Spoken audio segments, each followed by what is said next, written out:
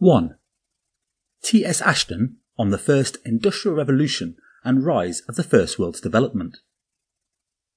The period of British economic history usually associated with the Industrial Revolution has been variously dated. Professor T.S. Ashton's The Industrial Revolution, 1760 to 1830, definitely limits it to the 7 decades beginning from 1760 and terminating in 1830. But this is not what is significant about the book. Rather, what is significant is Ashton's account of the series of industrial, economic and social developments that took Britain by stride over the period. These effectively altered the course and history of not only the British Isles, but the entire structure at large of the world's political economy.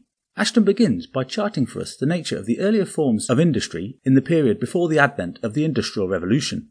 The picture he paints is of a British economy and society in which the settled cultivator and traditional village craftsman were still the most important industrial producers of goods and services. Every locality had its smiths, bakers, carpenters, tailors and bricklayers, and each was both capitalist and worker in the sense of the ownership and use of the means of production. This implied an economy in which demand was localised and therefore seriously constrained. As opportunities for business expansions were thus equally limited, this tended to perpetuate businesses in families, with skills being passed from father to son for generations. In agriculture, the enclosure system had proceeded apace in response to the needs of the market. It led eventually to the concentration of ownership of land in fewer hands and the release of country folk to the cities. In the towns, these landless people began to organise their crafts in guilds, many of those associated with the cotton and textile industry. Over time, the dispersal of industries became ubiquitous, specialised and localised. Certain specific industries came to be concentrated in particular regions. Among these were the mineral industries concerned with mining and extraction of coal, iron, lead, tin and salt. There were also the consumption industries concerned with the manufacture of pottery, glass, soap, paper, sugar, tobacco and beer.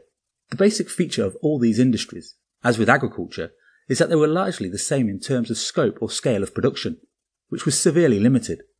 Organisation of industry was complex and it varied from place to place. Over time, the capitalist organiser assumed the role of entrepreneur, i.e. the person who made the vital decisions about the quantities and qualities of goods that were to be produced, combined with his role generally as the merchant. The manufacturer was usually an artisan who earned considerably less capital than the merchant, but who up to the end of the 18th century preferred to maintain his independence than to be a mere employee of the merchant. He worked on his own premises and employed his own family as well as journeymen and apprentices. In the mining industry, it was the owners of land who controlled the working of the underground seams and drew from them their rents and royalties. Its limits of production were set by difficulties of transport, for ill-made roads were still in place until the construction of highways and canals came to rectify the situation. The same went for the iron and steel industries. Work was irregular. The poor condition of roads and dependence on the vagaries of weather, wind and water for power meant that there were often impediments to the production process. Work environments were far from conducive. Ashton reports that in mining, absenteeism seems to have been at least as common as it is today, that holidays were numerous and that the workers were given to giving their Sundays, Mondays and Tuesday to idleness or sport.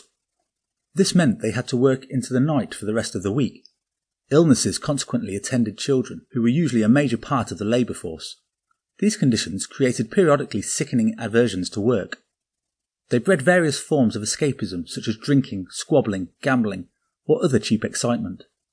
Nothing was really idyllic about the industrial relations then. In agriculture, many labourers were servants who lived in the farms owned by landlords. Elsewhere, the connection between the worker and the merchant was often remote.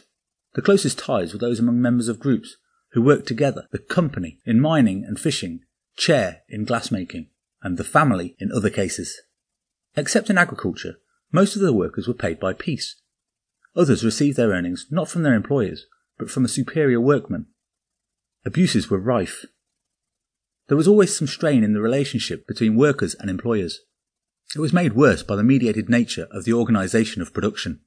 Among these abuses were mechanisms which placed employees in perpetual bonds of debt to their employers. These controlled the creditorial system and exploited it to weaken the bargaining power of the employees. Also, there was a tendency for employers to spread work lightly over large numbers of workers. The aim was partly to ensure that they would not be short of labour, and partly to derive more rents from the lease of work implements